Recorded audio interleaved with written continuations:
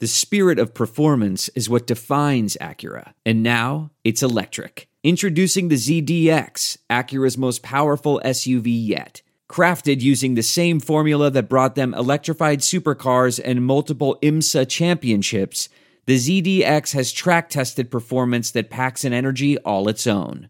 Unlock the energy and order yours at Acura.com. We're driven by the search for better. But when it comes to hiring, the best way to search for a candidate isn't to search at all. Don't search, match with Indeed. Leveraging over 140 million qualifications and preferences every day, Indeed's matching engine is constantly learning from your preferences. So the more you use Indeed, the better it gets. And listeners of this show will get a $75 sponsored job credit to get your jobs more visibility at Indeed.com/match. Just go to Indeed.com/match right now and support our show by saying you heard about Indeed on this podcast. Indeed.com/match. Terms and conditions apply. Need to hire? You need Indeed.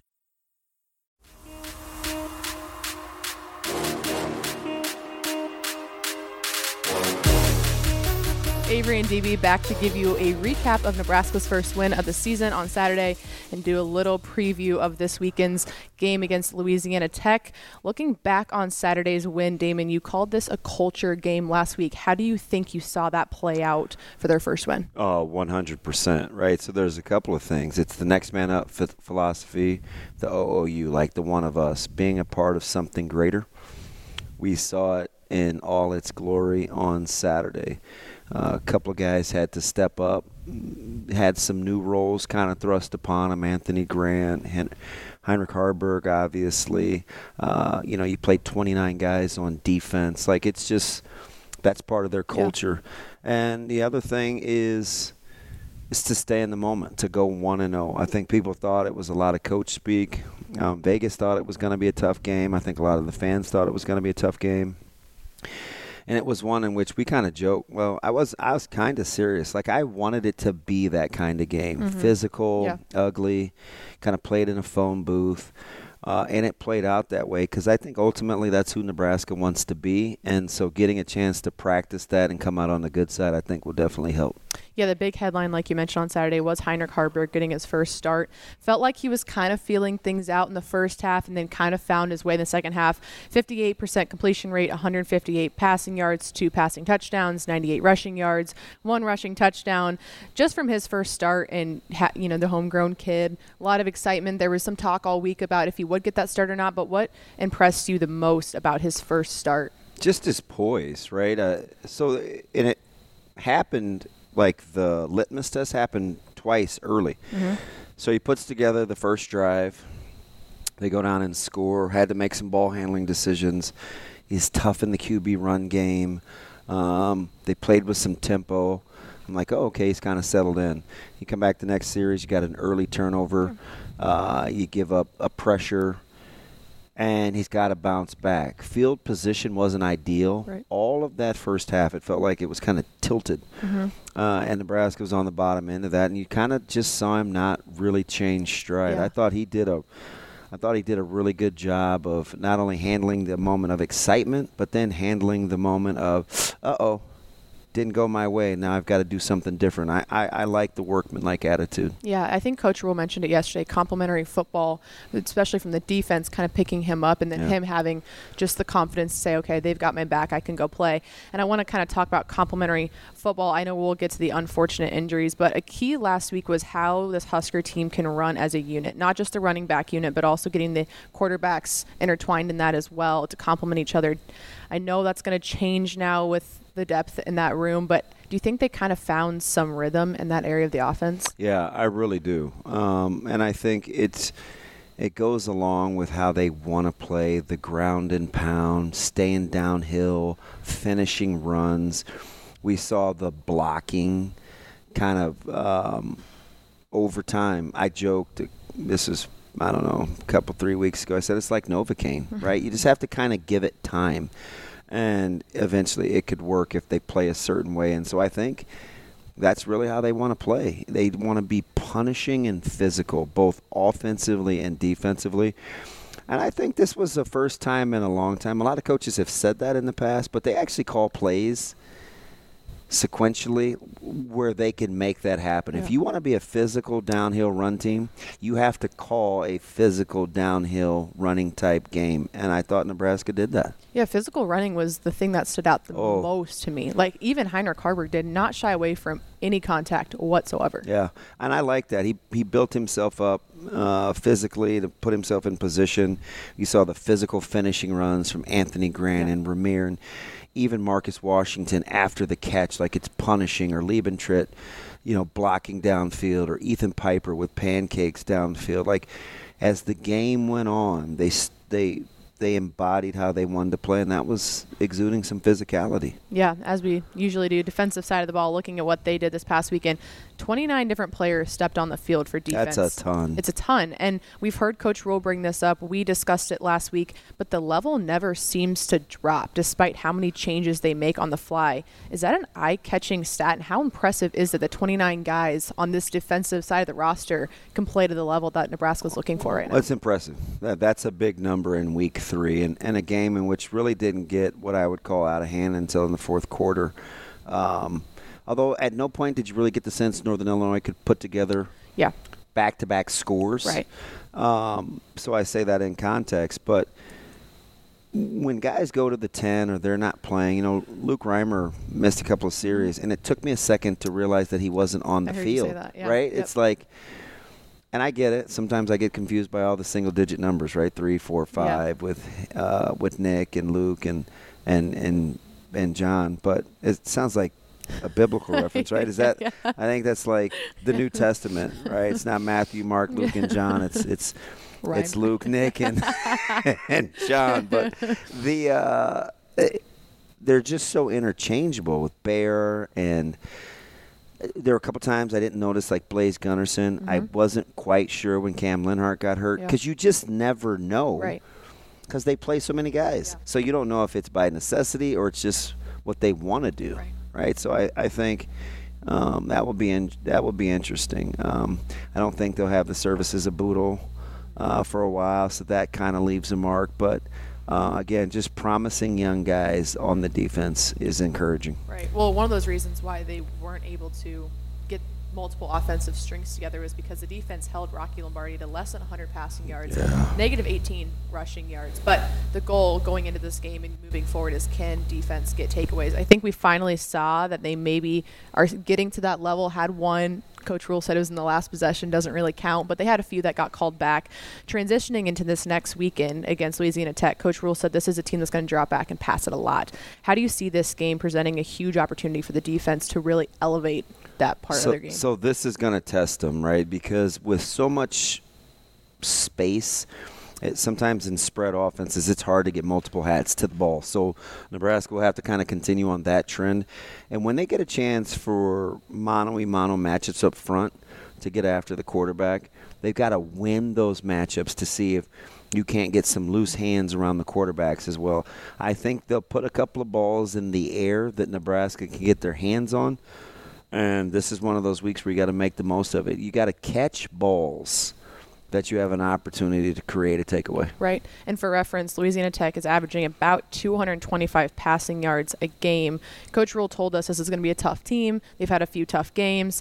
He also used the word explosive a lot. I know it's early in the week, but you guys also talked to Teddy Allen this morning, covers Louisiana Tech. What did he give you guys on this team, and maybe what has caught your eye so far? Yeah, it's a chunky, explosive offense, right? They're good running after the catch. It's not necessarily always getting vertical in the passing game. It's if you don't get them to the ground in space, they can crease you, and we've seen that with guys like Smoke Harris. I mean, he's the most the notable and the most dangerous and easily their best player on offense. So I think the challenge for Nebraska will because you're so spread out. Yeah.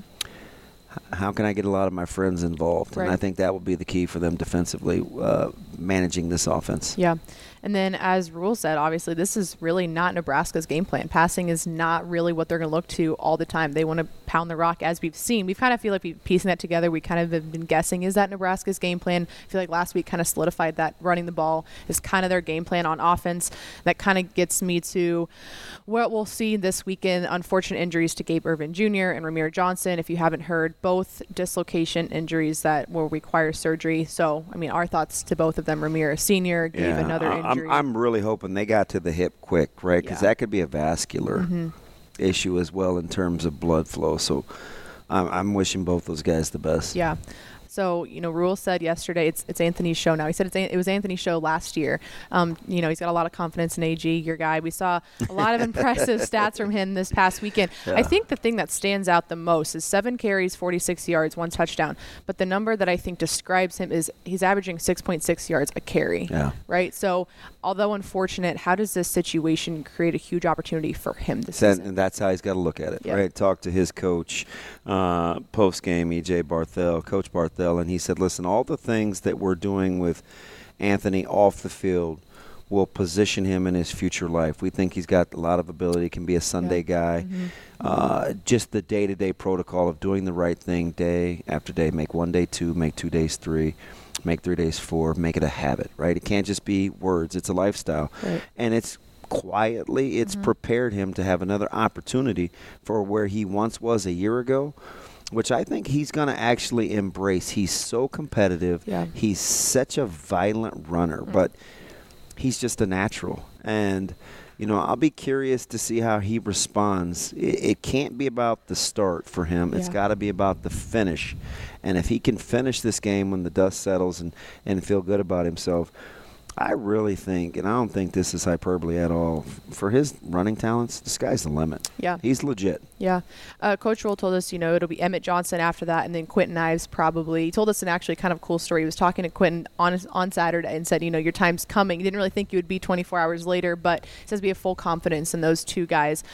Although that changes up the offensive game plan a little bit just because of how fresh and green those guys are. Is this when we start to see that fullback play we've been hearing about, you think? You absolutely could, because I think they'll have to – you can't put guys on a pitch count, but you do have to be smart with overusage, and so you'll need other viable run action. So, it could be a game for Bonner. It could be a couple of carries for Liebentritt. It could be, maybe use Lubin in a different capacity. You also have guys like Luke Lindemeyer that you can use to control the guard, center guard area. So it's gonna test Sat and that offensive staff. But listen, I actually think it's who they want to be. And now maybe they've had their hand forced, but I think this plays to their strengths. The next big question, quarterback position. Coach Rule yesterday said they're not going to make any decisions because he wants it to be an open competition this week. What does that lead you kind of to believe? Do you think they were really impressed that they know that they can win with 2 quarterbacks now, or is that kind of lean in we'll see Jeff, but we know that we can use Heinrich whenever? So I think there's still kind of the proof is not quite in the pudding yet. Like, I think they want to see more from Harburg, just like they want to see more from Sims. So it puts you back at square one where if Sims is healthy, he's probably your guy. But I do think it frees them up to utilize Sims in a little bit different manner now. You won't be as concerned if those QB carries get up into the double digits, because I think you have a couple guys that you think are built for the long haul. But I like the fact that he's embracing, by he I mean Coach Rule, competition. Yeah. You want to reward what happens in practice, because if we think it's kind of like double talk from a fan base perspective. If practice matters, and they've told us it does, I have to assume that coaches will put the guys out there that give them the best chance to win. Contrary to what we believe after what we saw after the first 2 weeks, right? You can't really have it both ways. If practice matters, then practice matters. And they're telling you that the guys that practice the best give them the best opportunity to win. In that I have to trust, and I like the fact that at the quarterback spot you have some – if iron sharpens iron, hey, you're going to get a few sparks, but it's only temporary. Before we get to our keys of the game for this weekend, we hear Coach Rule speak every Monday, and there's a lot of things that usually catch my eye, or I guess you could say stand out to me, because I feel like I hear you say them a week in advance. But I always want to pick your brain on what you hear. I know he's a big process guy, not the results guy. That was the big thing that stood out to me. But what else did he say yesterday that really just kind of got you? He doesn't want to write guys off. Yeah. He wants to develop guys. Like, that's just who he is. He's like the king of second chances. And sometimes it has to be the fool you once, shame on you. Fool me twice, shame on me. Yeah. And he's willing to go there just because I think he wants to maximize every opportunity that folks have available. And that's just kind of who he is, I think, as a person, and it's what he asks his coaches to kind of embody too. So the development portion of what he talked about, and I love this when he said yesterday, hey, we still got to get better. We're not a finished project or process yet, where Omar Brown still got out leveraged by a fullback and gave up a play on third, right? So many. A double move, a guy's open, but we happen to just get a pressure. See, I love that, because that's coaching. Mm-hmm. And if it's truly an ABC model, always be coaching. And I remember saying this real time on the broadcast to Sharpie. I go, that's a tough play for Omar Brown, because he has to honor the run game.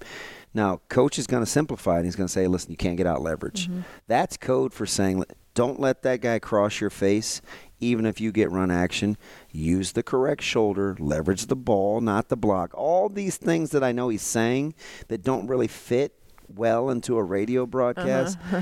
But it was music to my ears to hear him say it in the press conference, because if you're always going to be coaching, then you're always going to be coaching. Yeah. And he sees that the devil's not in the details. The details are the details. Yeah. I think the biggest thing that I appreciate is he says the plays that we were missing when we lost are still there. They're still there. Like, I think that's a huge thing to recognize, because I think you do see coaches a lot be like, hey, next, okay, we can let's look at the things that went well to build on next week, but you still have to look at the details. And I think that might seem like an obvious, but I don't think you realize how often that goes. Just, okay, we won, let's not pay attention to everything else, let's keep going. Yeah. I think that was an interesting thing that he pointed out. It just doesn't want you to really relax. Yeah. Building off last week, moving to this next weekend, what are the keys for Nebraska to hopefully get another win on the schedule? So I think there's three, right? You have to obviously value the football. That's first and foremost with this team. That has proven to be the reoccurring thing. If you take care of the football, you give yourself a chance to be in the football game. Number two, I've said this before, it will be paramount on Saturday. Got to tackle in space. The challenge for Nebraska's defense, which is trending in the right direction, will be able to still conceptually get multiple hats to the ball, even though they are so spread out. That means that you have to have a really good grasp of the concept, because I think they'll continue to be multiple on defense. So rally to the football. And then number three is repeat the previous week. Understand that 1-0 is the key. It's not about the opponent. The opponent is nameless and faceless. That's not coach speak. Yeah. Right. I saw it early on when I got to the stadium on Saturday. Right. There's barely anybody around, and all I can see in the coach's office is NIU go 1-0. Mm-hmm. NIU go 1-0. Now this week it's still the same, even though you're coming off a win. If you can keep the culture consistent, you don't have to worry about guys still having wet fingers from reading the ink, right, of how good they played or they're this or that. Go 1-0 again this week. Fall in love with the process. The results will follow. Yeah. Well, there you have it. Recapping last week's win. Looking forward to this next weekend. We'll have you right back here next week for next recap. A Herd at Sports Network production.